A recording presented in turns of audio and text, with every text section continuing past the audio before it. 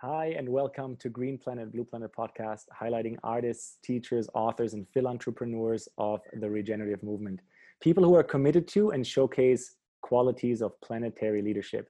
My name is Julian Guderlei. I'm a transformational coach, a breathwork teacher, and I'm committed to a world that allows people from all walks of life to thrive. I'm your host and creator of Green Planet, Blue Planet podcast, and in today's episode, I'm hosting an interview with Jeff Skult. Jeff is a deep listener of life, a language man and self-described pro-activist out to inspire the world golden. Jeff's heart's mission is one golden thread, a regenerative nature fashion for benefit, weaving the precepts of the order of interbeing and the philosophy of biomimicry into every tree fiber article of clothing it consciously crafts.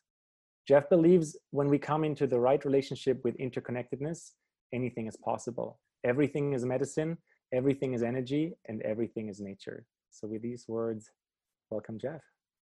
Thank you so much. It's an honor to be here. Thank you for such a generous intro. Yeah, I love it. I mean, I wear clothes, so I definitely like fashion. And I dig the words that, are part of your introduction there. Like everything is nature. And the way we recognize interconnectedness and interbeing changes quite a lot. Like, wherever you want to start, Jeff, but maybe I'll ask a question, then you can see if you want to kind of answer that. Like, what do you think or feel is most required for people right now in June 2020 to find a way to contribute, to participate, to be activated?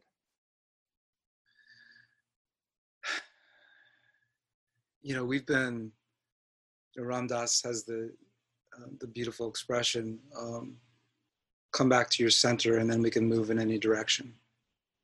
And we've all been knocked off our center. And this has not just happened in the last 3 months. This started, frankly, a year ago when the planet's lungs were on fire and we were all focused on those that were woke, were focusing on the environment, and then a pandemic, and then racial inequality, and then all these things. And so we're definitely been knocked off our center. And for me, the beauty is coming back into feeling, coming back into coherence, coming back into compassion. And frankly, it starts inside ourselves. As somebody who often lived his life by attaching himself to causes to feel whole or seeking unity of community, it always starts within. And so, ironically, you mentioned you like to wear clothes. Well, it's interesting because it is the one thing that we all have in common when we're not naked. And so, One Golden Thread didn't start out to be a clothing company. It really, it's an interesting thing to come back into coherence with ourselves by remembering ourselves that we are nature, and by being in co-servitude. And, we started One Golden Thread. I started One Golden Thread not intending to be a clothing company. And right now it feels like it was built for this moment, because those that are wearing it, I'm deeply honored to say the connections they feel with self, with others, and also with planet, which is really the trilogy of coming back into coherence in this moment. We've got to zoom in, and we also need to zoom out and realize that, otherwise we can play this game like it's a whack-a-mole. You grew up in Germany, so I don't know if you know what a whack-a-mole game is. It's the game that you, as a child, you hit this and this pops up, and then you hit this and this pops up, and now the focus is this. It's like, how do all these things interconnect? And that's why we'll talk more about this when we're ready, but the principles of interbeing and biomimicry and the relationship between all these elements is the way that we can breathe in the inner peace and then step forward with grace, and also precision and power and commitment to the future that we already hold to be dear in our hearts. Beautiful. Let's unpack a little bit how your journey to this kind of understanding happened. Like, life shapes us, and we're all born like geniuses, but usually the process of life kind of takes us away from that for a while to then come back and remember. How would you describe your own last decade of remembrance to that golden thread? I'll rewind slightly beyond that, which is I did not grow up thinking I was a genius. I grew up thinking everyone else was a genius, and I was empathetic to everyone's journey but my own. I was honored, though, to be born in an artist household. that this has been in my DNA, this idea of interconnectivity. And my mother is the most prolific artist that I know. And her art all fused nature and us as one. The tree limbs or the hair or the skin is the breathe. It's all interconnected. And as a matter of fact, my favorite piece of art that she did is hanging over my head right here, where you see the golden threads of leaves that she made in 1965 at the time of my birth. This was all art that she was sharing with the world.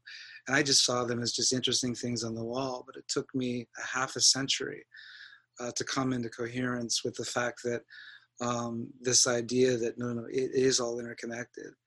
And the energy within that is the energy that we can put out to the world. And so, the journey, frankly, started 8 years ago, 2 days ago, when I took a workshop at Esalen called Claiming Your Voice. And this was after 5 years in a row of being incredibly sick, because we're as humans, we all need to be expressed, and I was unexpressed, and I would drop into my lungs, and I had walking pneumonia 3 times in 7 years. And I took a workshop called Claiming Your Voice. Wow. It was the moment that I would walked out of that workshop feeling expressed, and then being an open channel to be able to receive from you and your listeners and those all around. And once you enter that jet stream, you choose to enter that jet stream, the world truly is the blessing of the oyster of discovery and curiosity. And so I've really just been following the curiosity. And I learned that words have always meant something to me, and I put them down on paper. Everything that I learned in 2014, and it congealed into a Life 2.0 letter to myself that I called my Humanifesto. And it was all about a reframe of everything from blame and shame and pain and fear and ego and love, everything. Because we know that the thing is never the thing, it's our relationship to the thing. And so I kept that buried, shared it with myself only. And finally in 2015, I shared it with 2 people. That the second one was the one that really landed when I shared it with him. And he looked at me and in 33 words changed my life forever. He asked me what I was going to do with the writing and the expression and all the things that I want to put out to the world. And I didn't see myself as worthy. I look at teachers as on pedestals, and I didn't see myself. I just saw myself as a student, and realizing, of course, now we're all students. But he asked me what I'm going to do with it. I said, nothing. I said, who am I to share, my thoughts with the world? And I never saw myself as a creator or a creative, even though it's been bubbling up inside me. And he looked at me and in 33 words, pointed at me, he said, let me tell you something.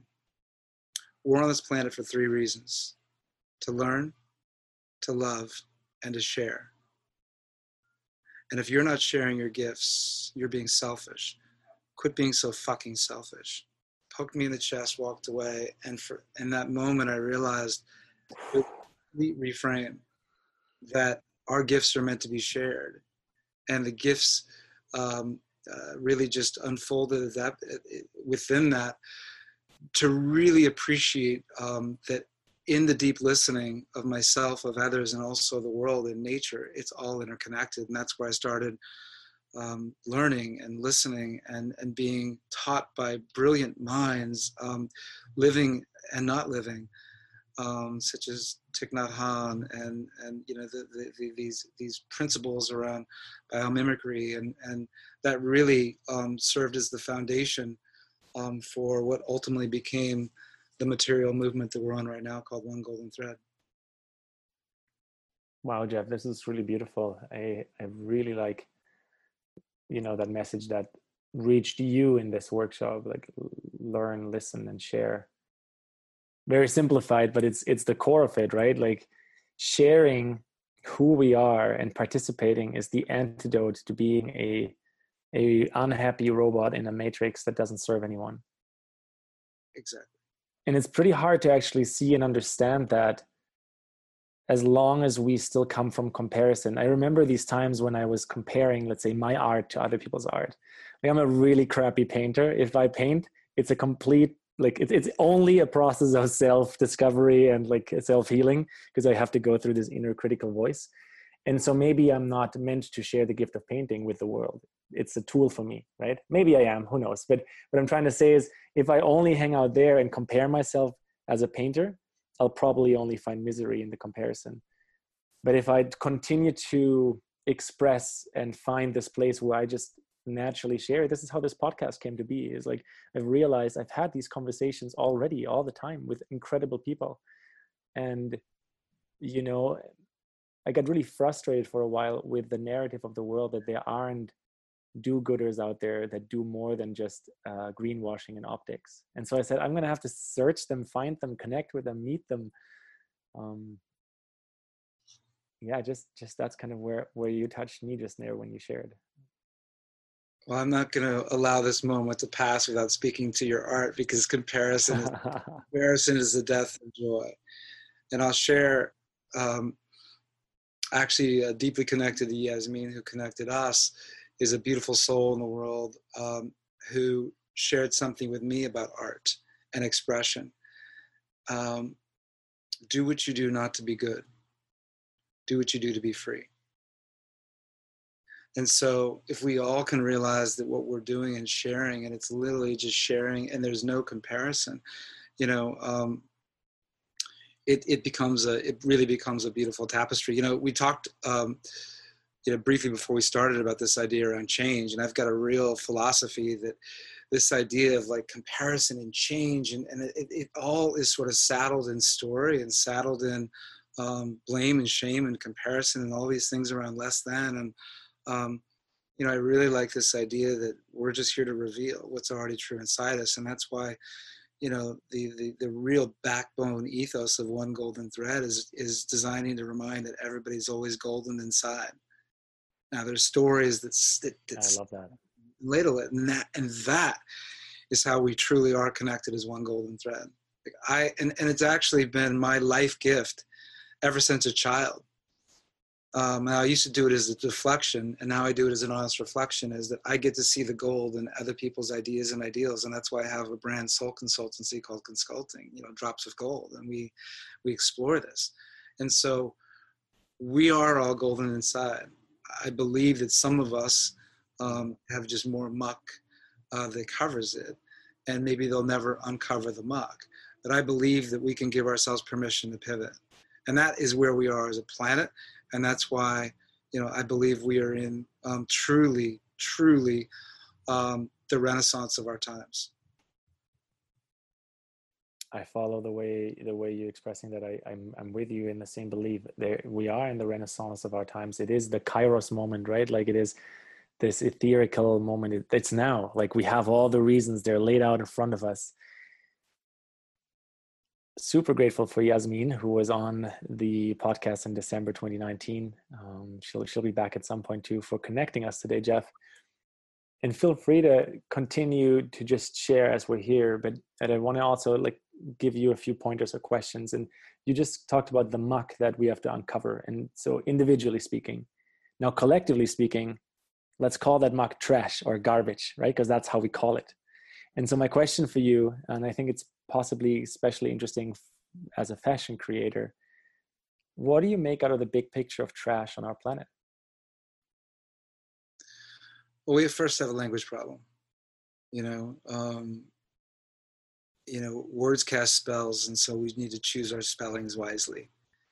And there are certain words that that give us a hall pass. There are certain words that create disillusionment, and then there are certain words that actually invite us into an easy role. We can actually be a participant in, as to be a solutionist, to be a proactivist.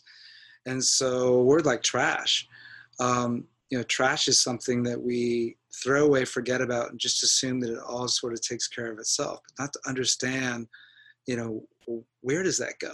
What happens, and what's my imprint on the ecology? What would that look like if that trash actually landed in my bathtub? How might I treat that thing that I'm purchasing, that I'm part of this ecosystem? And so, you know, I'd love to see I'd like to put together a marketing consortium for the universe and unpack all the words that, you know, climate change and global warming. Who doesn't want to sit on the beach and have it be a little more toasty? I mean, you know, these words, it just sort of gives this disillusion so trash. You know, I like countries that use things like, you know, reuse or upcycle, and create a little bit more consciousness about the language we use, and therefore with the practices that we preach. I'm with you. So like trash, meaning it's a one-way direction, while if we're part of an ecosystem, it's always a roundabout circle. Yeah, well, you know, and I actually, the visual in my mind is never a circle, unless we're sitting in it, which is great. It's an infinite loop. It's an infinity, because therefore it literally is like from earth to earth, back to earth, and it's the ecosystem. You know, we developed a symbol, and this was one of the true beautiful collaborations of my life, that if we want anything that's infinite on the planet, you know, which I don't know if you can see that. Yeah, we can see it. For those who just listen to the audio, it's a circle with a like a needle in the middle, and the needle has the shape of an infinite eight. Yeah, and so if we just start with ourselves first, everything moves. Oh, nice. It's a beautiful reminder. So, you know, another word which I would really like to unpack, because it actually brings anger inside me, is sustainability. Mm-hmm. You know, the greenwashing that in multiple industries, and fashion being the most prevalent, that uses sustainability as a beacon or a benchmark or a goal or a business model, it needs to be called out. And I'll call it out by calling it up into a higher arc of what really we all could be talking about. But first, let's talk about sustainability. What is sustainability? You know, we as gives me question marks too. That? I said it gives me question marks too, because like, what are we wanting to sustain? Like the way we're currently operating isn't really worthy to sustain in the first place. So. Well, when you already have a failing grade, which the fashion industry has gotten a 30 out of 100 grade from the Pulse report from the Global Sustainability Conference, you know, sustainability, which frankly, that would be like telling your child, let's start your second grade years, and your goal is just to maintainability. Your goal is to see average.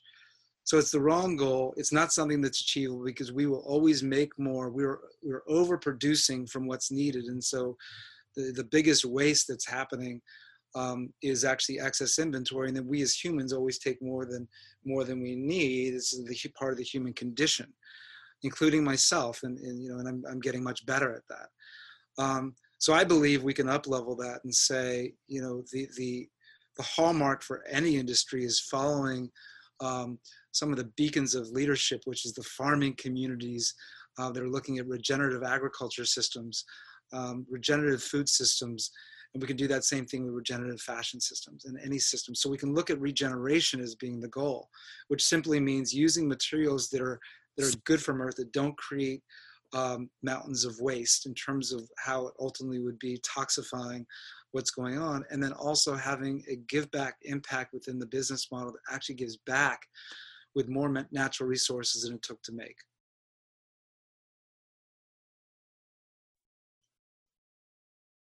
Yeah, I think this giving back cycle is, you know, it's a very obvious step once we see it. Once we see that regenerative is the biological way of this planet, right? That everything is in interrelation with each other. I think where, you know, where I personally go is just my own behavior and the way I participate in the systems around me. And then where my mind goes and the conversations on this podcast go is about how do we tackle this step by step as a society, as individuals, as companies, as, you know, like even if we've, for the sake of our conversation, want to just say that the negative forces on this planet, whatever they're doing, they're doing that. But what about all of us that are already meeting to create regenerative change? How can we get better at this? How can we create on-ramps for everyone else to not have it be like, oh, this is an exclusive thing you only understand when you're super awake and you're enlightened and you're embodying it. Like, that's a very exclusive way to label something. So how do we build on-ramps into a regenerative way of living so that it becomes just an opportunity, like a logical next step almost? I think everything I learned in business, I learned in second grade. My dog, Sam, he had some intestinal stuff and we had to feed him a pill. And my dad comes to me, he says, Jeff, we need to give Sam a pill. How do you give a dog a pill? And I said, I don't know. We hide it in his food. He said, well, no, the dog will find that because the dog will see that that's out of integrity with what he wanted to eat. He didn't say integrity, but I'm up-leveling it a little bit. And my dad said, well, there's other things we could do, but the only way that really works is to wrap it in something sweet. So that's the way we do this. We stop talking about the problem. We can even stop talking about the process. We can simply just wrap it in things that make people look and feel delicious and good as they are. We can wrap this in things that are such an easy enroll because we've worked hard at the supply chain and ecosystem, that we work hard to bring the price down, but also bring the consciousness up, because the price value relationship is so out of skew that it's always been the fastest horse in the glue factory down to the lowest price possible, and we can up level that and say, actually, let's talk about buy less things that you love more to own for life that feel like they're a part of you. And to do that in such a way that, I like to think that the ecosystems that work well are going to be born out of an ethos system. And that ethos system is wrapping in something sweet. So that's the way we do this. We stop talking about the problem. We stop frankly, the reason why, only 13% of the fashion industry, which is a $78 billion industry, is using sustainable or sustainably sourced materials, is because most of the people in the industry are either designing things that are simply not stylish, or they're talking about sustainability as the reason that you would be buying them. There's very, very few people that would be doing that. But you create something that makes people just feel amazing, that makes them feel like they're also a part of something, that actually has something that they can talk about as, oh, this actually plants a tree. There's good things that also add to it. But the first point is just develop a kick-ass product that speaks to people, that wraps it in something sweet. So I think that kindergarten wisdom, I'll ride or die with that. I like the anecdote. That's awesome. Let me tap into more of those anecdotes. Let's see what else is coming out. I have another question for you. From a personal perspective, I'm trying to understand more about how humans trust and what is part of trust. And so, Jeff, for you, like, what is required for you to experience trust?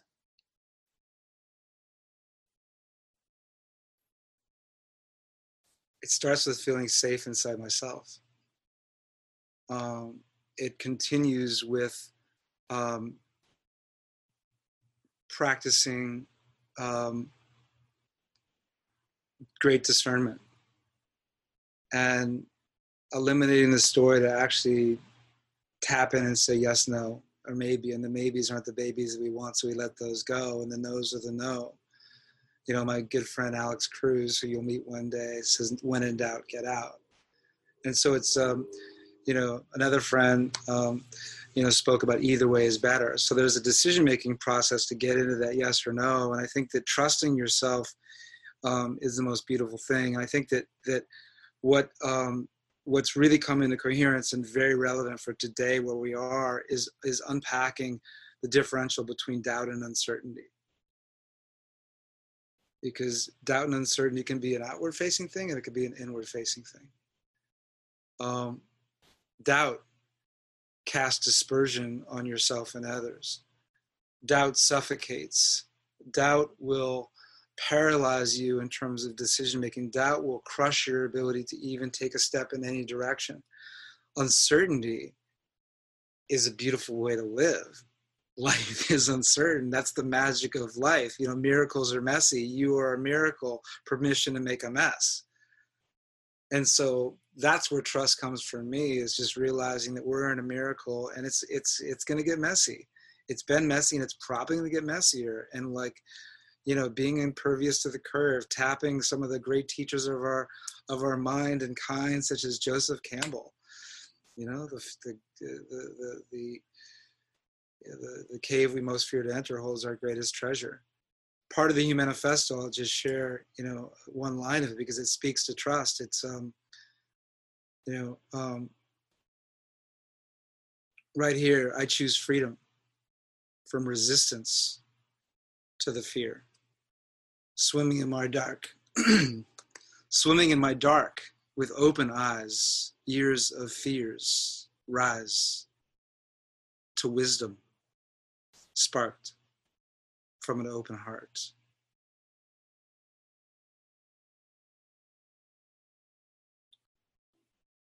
Yeah, there's another part of the Humanifesto that speaks deeply into this as well, about trust, which is to trust the trust,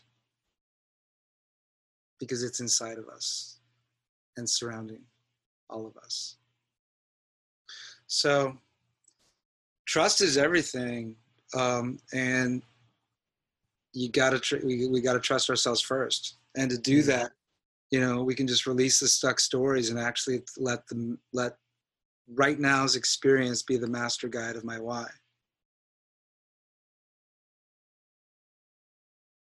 So thank you. Yeah, there was something I just made a pin in my mind there when you answered around going into the darkest cave and facing that.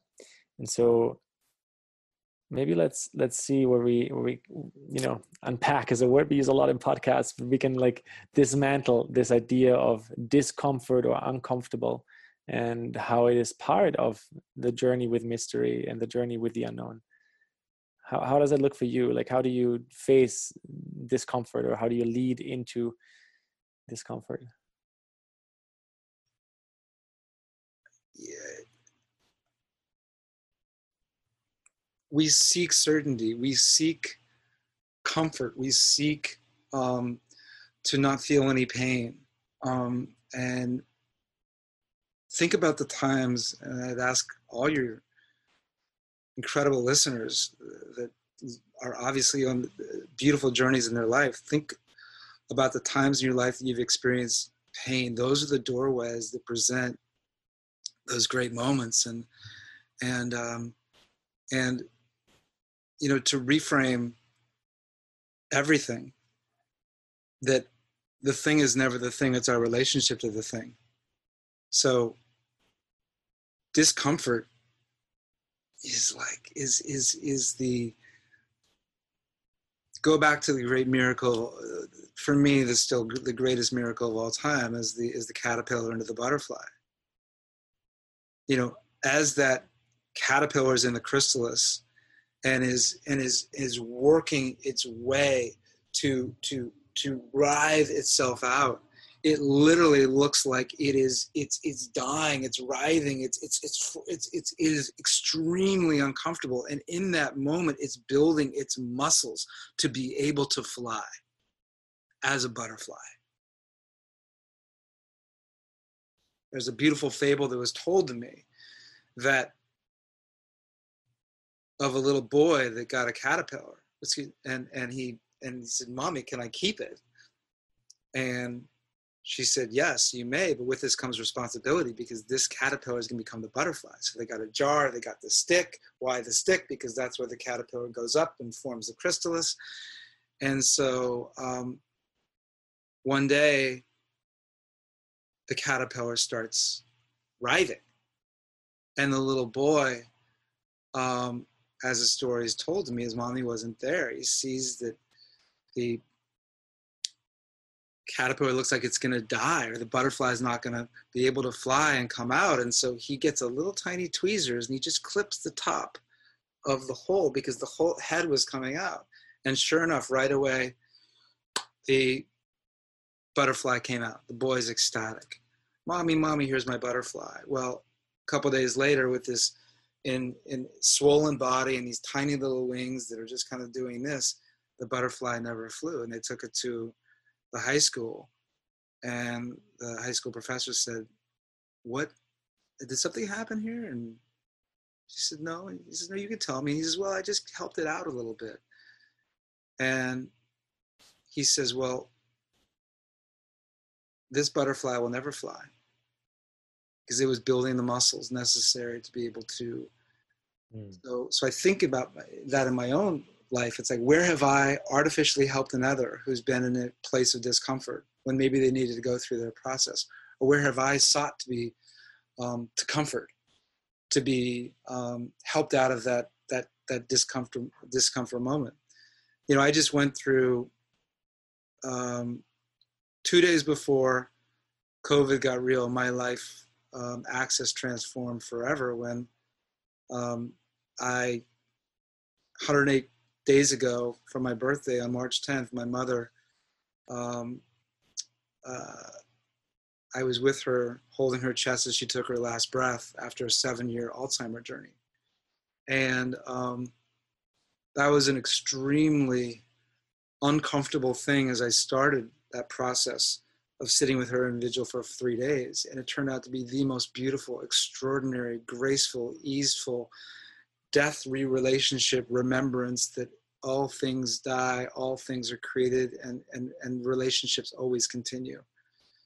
So, you know, this relationship we have with discomfort, we're in a pocket, and frankly, it's in some ways it is such a beautiful, peaceful reset pocket. We're in a pocket right now, and there's moments where we're all going to be uncomfortable, and moments where we're truly uncomfortable, where people are really going through hardship and have loved ones that are lost, and businesses that are going under, and things that we're feeling about uncomfortable with discomfort around conversations around racial equality, and, you know, coming back into you know, the grounding of it's all a gift, you know, and the gift is that we all get to live, to we simply remember that we're golden inside, even through that discomfort.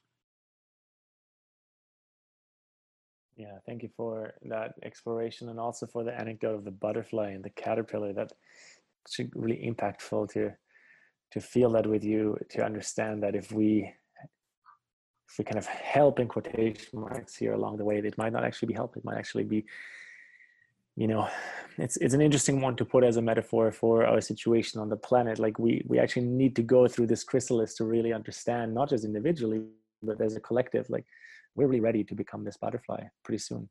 Well, and so what is the butterfly? You know, we talked about the beautiful Buckminster Fuller term of tensegrity, which is for me, if I unpack it beyond the structural aspect, it's the integrity of tension. And we're having some multiple points of tension that are, you know, in one bucket, it's all these points of tension, which is the pandemic and the loneliness and ecology and racial inequality and all these things. And then over here, you've got maybe another joint, which is this biomimicry, which is this idea, well, how can we come better into coherence with the natural sources that we have? And then over here, you've got this idea of the order of inner being, which frankly unpacks all the things which we're feeling inside, because it's all the 14 orders of interbeing are all about openness and non-attachment to views and freedom of thought and compassion and healthy living and all these aspects.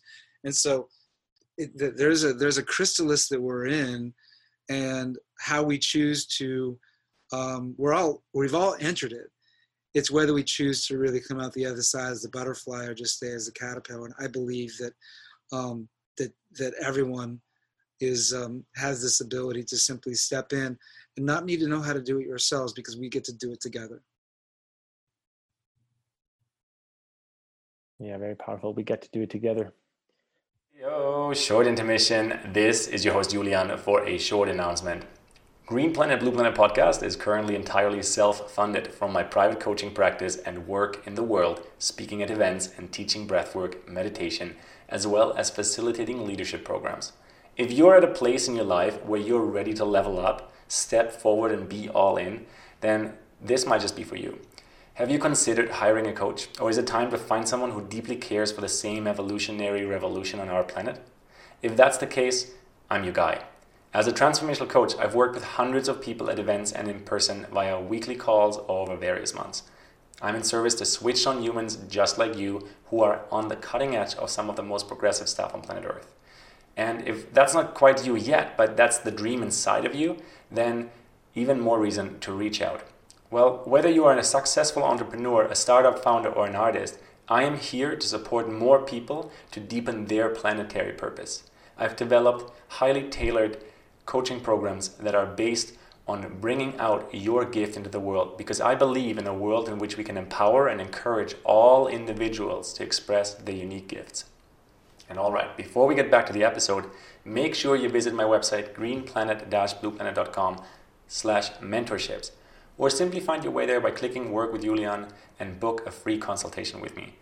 And if you listen to the end of the episode, I will give away a discount for listeners only. So here we go. We're returning to today's episode. You mentioned earlier about like contributing our individual gift, which then, the way I understood it metaphorically, like kind of creates this collective puzzle piece. And so I want to hear a little bit more about how you see this individual gift, or I think a word that's often put to it is purpose. And so, like, in your own words, like what do you feel purpose really is, individually as well as collectively? If you can kind of go to that. Yeah, again, these words, find your purpose. I don't have my purpose, so therefore I'm less than. These are dangerous concepts, right? Because you've got people walking around feeling like they found their purpose. I haven't found my purpose, and I'm not worthy. And I think that all we need to do is just love ourselves and embrace our shadow, and stay in the curiosity, and realize that life is an adventure, and that you're a miracle, and that this all is a little messy, and it's also the beauty of the mess is the chrysalis is turning into the butterfly. So for me, I don't need to dive in and say, what's your purpose? And everybody need to having a perfect mission statement. It's like, what are you curious about right now? What brings you joy? What sparks you? I like the Japanese organizational, Ikigai? No. Just hold it in your hand. If it sparks joy, then go with it. If there's a concept or a thought that sparks joy, go with it. I view myself as a reclamation project. We're all reclamation projects. I was living everybody else's life. I was living I was amplifying everyone else's visions. Never the creator of my own creations. And at age 52, I just couldn't let another day go by. And I unleashed myself in this jet stream. And, I did it for myself. Everything I designed the things that I wanted to wear, and I designed it for one other person. And it's just cool to see that's one by one. And that's been really the blessing of my life. Tickles me to no end to see that other people enjoy what I've created as much as I've enjoyed wearing myself. Which, by the way, I have to share with you, this piece is called the Kairos. Nice. Which is such a beautiful Greek word, which I would love to hear you in your distillation of what Kairos means. Yeah, I mean, it's kind of hard to explain Kairos without the Chronos. Chronos being the antithesis, the two polarities. I think Chronos is pretty easy for most people to understand. It's chronological, right? Like 1, 2, 3, A, B, C. It's the way we've created a lot of this world where let's meet on Saturday at 1 p.m. And then at 1:05, you're actually already late because in the chronological time, we said it's Saturday, 1 p.m. The Kairos on the other side, in my own words and the way I understand it and practice it and share about it, is this perfect timing that has a cosmic nature that doesn't have to do it all with the chronological time. That's more like a ripeness, a readiness, an ability to see, kind of like the butterfly, right? It's really hard to set the clock to when the caterpillar becomes the butterfly. It's more like it's just there is this transformation, and on the other side there's a butterfly. And so I don't think it's either or for Chronos or Kairos, but if I were to stretch this a little further, it's like what people refer to as the masculine and feminine. Also concepts that are they're beautiful, but quite limiting if we get lost in them as definitions only. So for me, the Kairos would be more the feminine, the ethereal, the less rigid, much more chaotic in a beautiful way. And the Chronos is much more masculine, much more rigid, much more exact.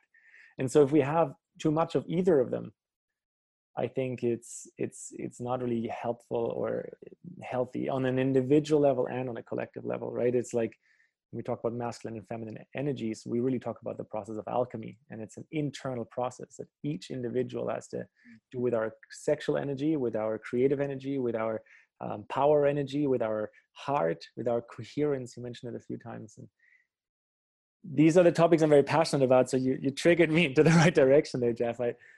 Yeah, this is the Kairos for me. Couldn't have said it better myself. And I think it has a lot to do with how we experience it. This is part of why I love these interviews, and I love to ask, some questions that are emerging in the moment, like a Kairos kind of timing, and then some questions that are more planned. So there is this chronological experience, how hundreds of people that I'm portraying and inviting into the show, how they experience trust, how we experience trash, how we experience education, how we experience, what it takes to learn from the past. And so maybe let me just throw that question right back at you. Like, what would it take, do you think, for humanity at a large to develop an ability to learn from the past truly, to reconcile, I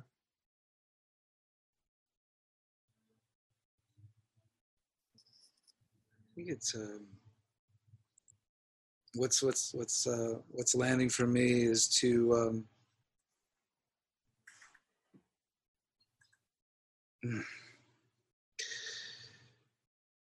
what was actually coming into coherence is almost there is no past, because I think that, look, I and that's probably a controversial thing to say, maybe even inside myself. And as I get off this podcast, I might say, well, I disagree with what I said.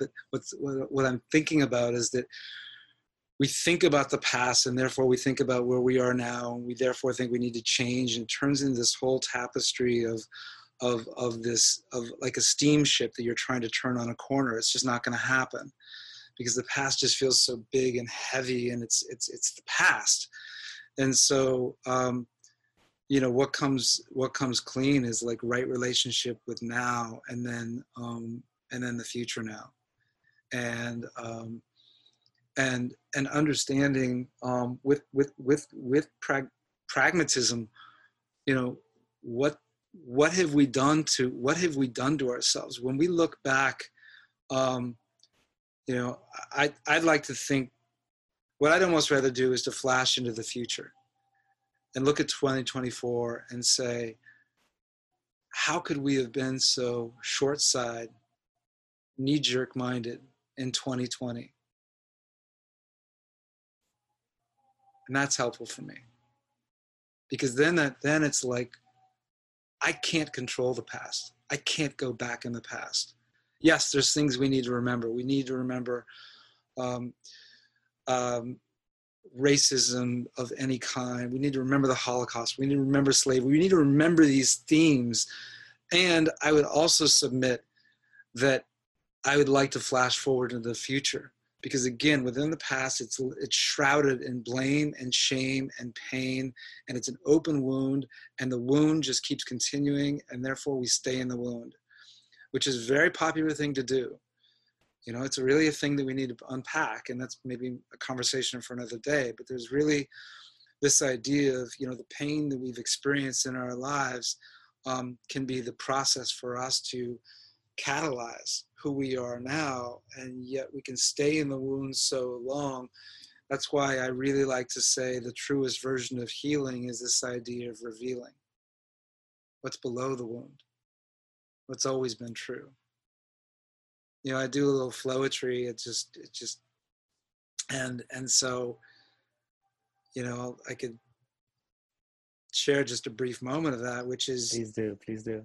After all the love shops and workshops and mountaintops, there's no greater lesson that we can self-taught ourselves in this moment that we are good. In fact, we are golden. Could it be just possibly that simple? That's it. we are worthy, we're enough, we don't need to be fixed. That we can choose to let go our old stuck past stories and just shed that shit. Just possibly there's no need to change, because to truly heal, we can choose to well and just reveal. We see it's a choice to release, dis-ease to ease, to renew from within a welcome inner peace. And within that reveal, we can embrace what is real. Any numbness wells to feel all the feels. When we are open to being open is when we trust the trust. Synchronicity fires within me, we, and us. Most dope expression for a bridge was back in the day with JFK. Rising tides lift all ships. Well, perhaps here's the secret, a little magic residing inside a self-permission to pivot. Even in these uncertain waters, casting us most adrift, to simply stay committed to your inner gold. You become both the rising tide and the ship that lifts.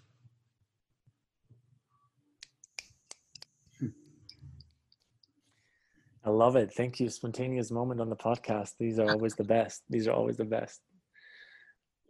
That's awesome, Jeff. I had a really great time with you, but I have one more question.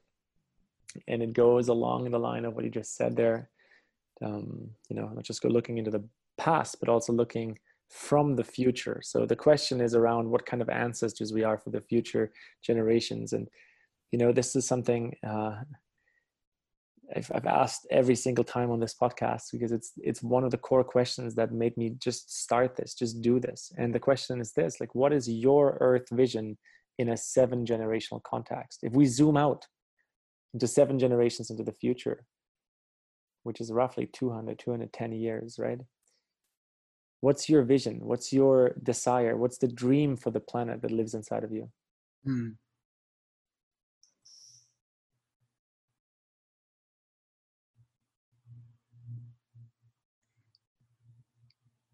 Back to nature.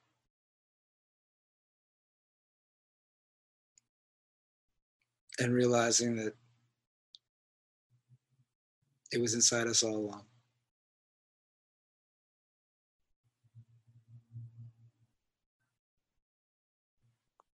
Beautiful. That was one of the shorter answers to that question. I like it. Clearly can put many sentences together. I wanted it to be, it really doesn't need to go beyond that. It's as simple as that. Because I think that the truest truth is when we see that we are nature, and when we actually, if you can go all the way there, then you can treat your fellow man with more compassion, care, appreciation, gratitude, and empathy.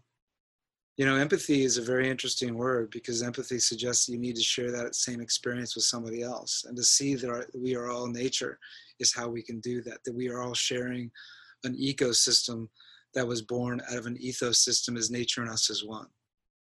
And that's why I believe that truly, truly, the great philosopher, and there's a lot of great philosophers, but the great philosopher that literally could create the imprint of what that 200-year-old matrix looks like, is Thich Nhat Hanh and his 14 orders of interbeing. And I would, be honored to come back on and because I'm spending a lot of time in them, and to have a conversation about each of them, because they're everything. It's the full tapestry. That's something I'd be happy to take you up on, is these 14 pieces of interbeing. I think it's a word that's become popular, but it needs to continually be explored for us to understand. Just like, people love the 4 agreements, or now 5 agreements. I think all of these are really great indicators, but it comes back down to how do we embody them and how do we consistently make them part of our lived culture. Well, and I like, I'll share this because it's really important to not create a structure of a hierarchy that feels like it's anything that's dogmatic, or that is somehow sequestering or exclusionary. And so, I believe that any order is never about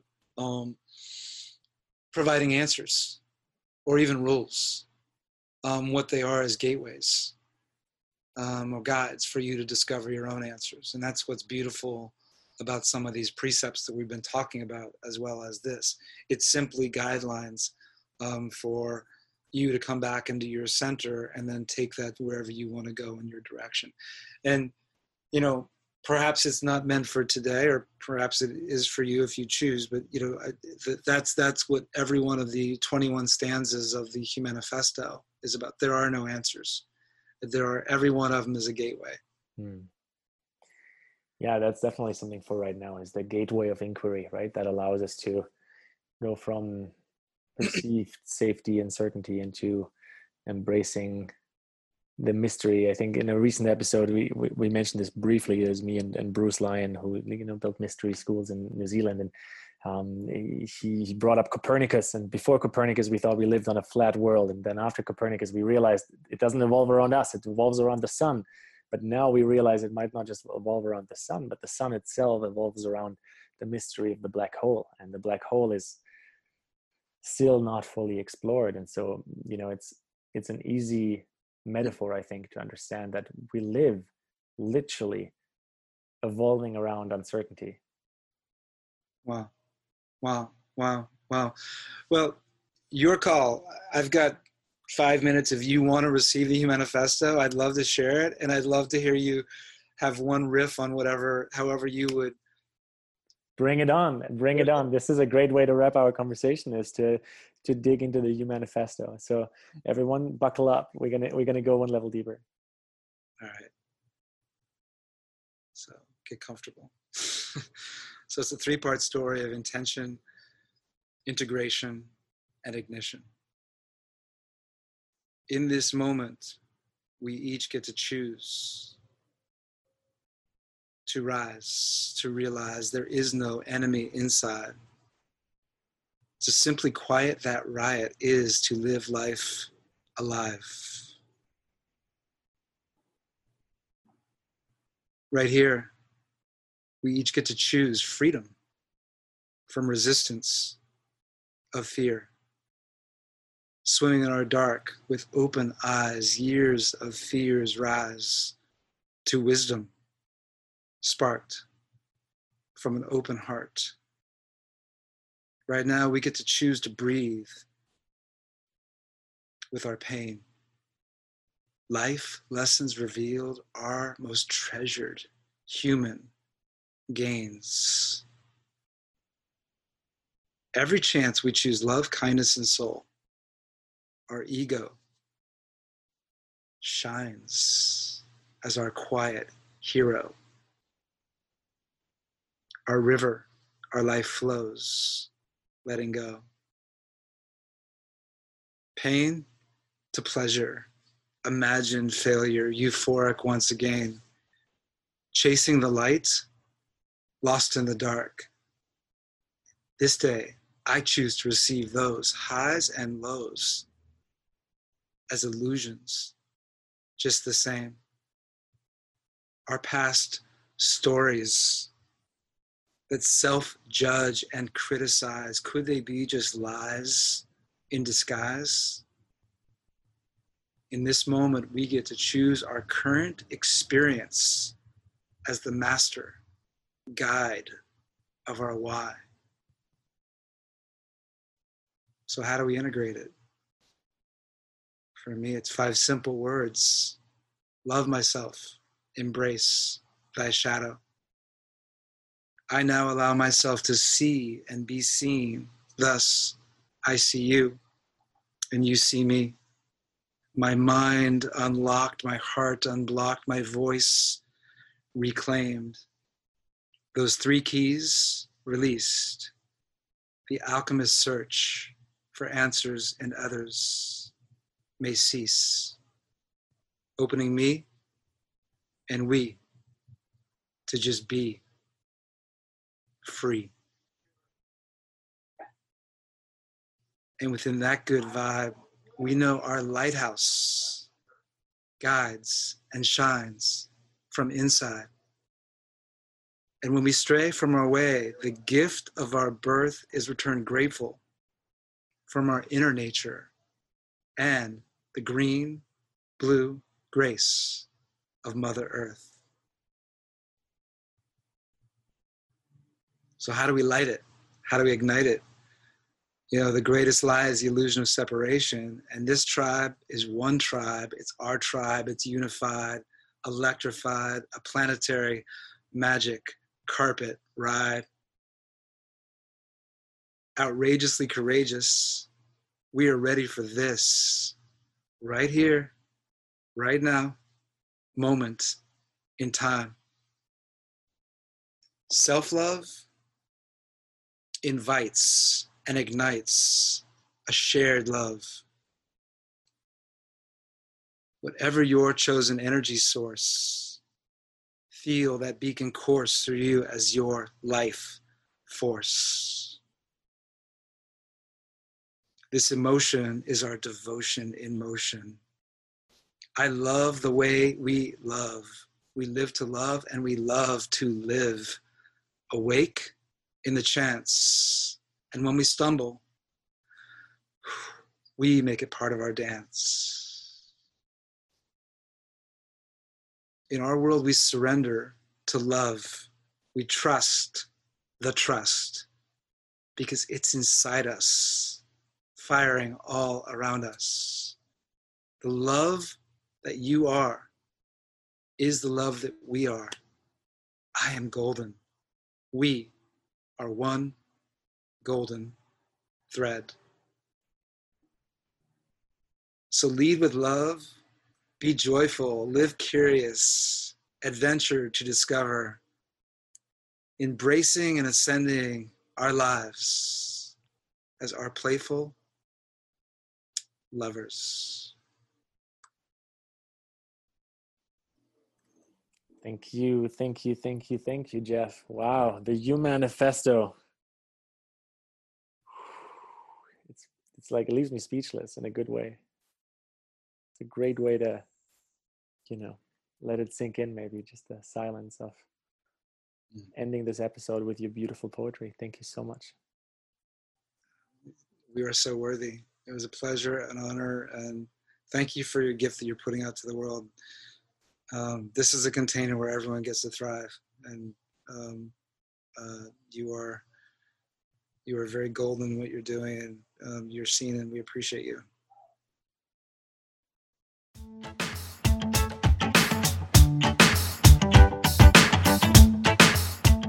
Thanks for listening, and here we are again. This is your host, Julian. I hope you truly enjoyed this episode of Green Planet, Blue Planet podcast and received some insights and knowledge for your life, relationships, and business.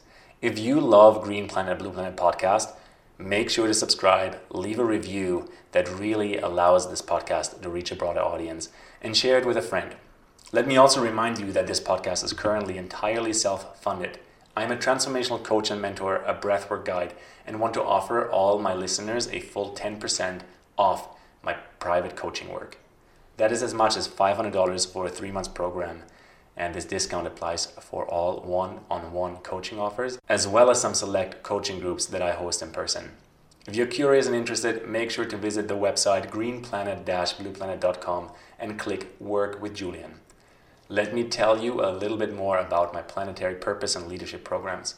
I am committed to accelerating our human tribe, going deep into unconditioning the blocking beliefs and blind spots, enabling your gifts and clarity to amplify for aligned business, healthy relationships, and overall presence with life. I have worked with hundreds of people across the world, either one-on-one in small coaching groups online or in person at events. It is my gift to boost authentic confidence and guide you while asking the deepest questions that get you to address your dormant potential. I am an activator and catalyst for those who are ready to step into the highest version of themselves. We live in unique times, and let me tell you from experience, having a coach makes a massive difference. I specialize on supporting successful entrepreneurs in unpacking their purpose and joy of life. I do work with startup entrepreneurs and artists as well, and on request I host individual breathwork mentorships. If you want to learn more how to support the show or suggest a guest, you can also simply send me an email. If you want to take advantage of the offer I just mentioned and claim the 10% discount, simply book a free consultation with me through my website, that is greenplanet-blueplanet.com/mentorships, and mention the end of episode discount, and I'll give the discount code to you right here, right now. It's 808. That's right, that's your code right here, right now, 808. Mention it to me in our free consultation that you can book via the website, and 10% are yours. That being said, thank you so much for listening today. Have yourself an amazing day. Don't forget to hit subscribe, review the show, and share it with a friend.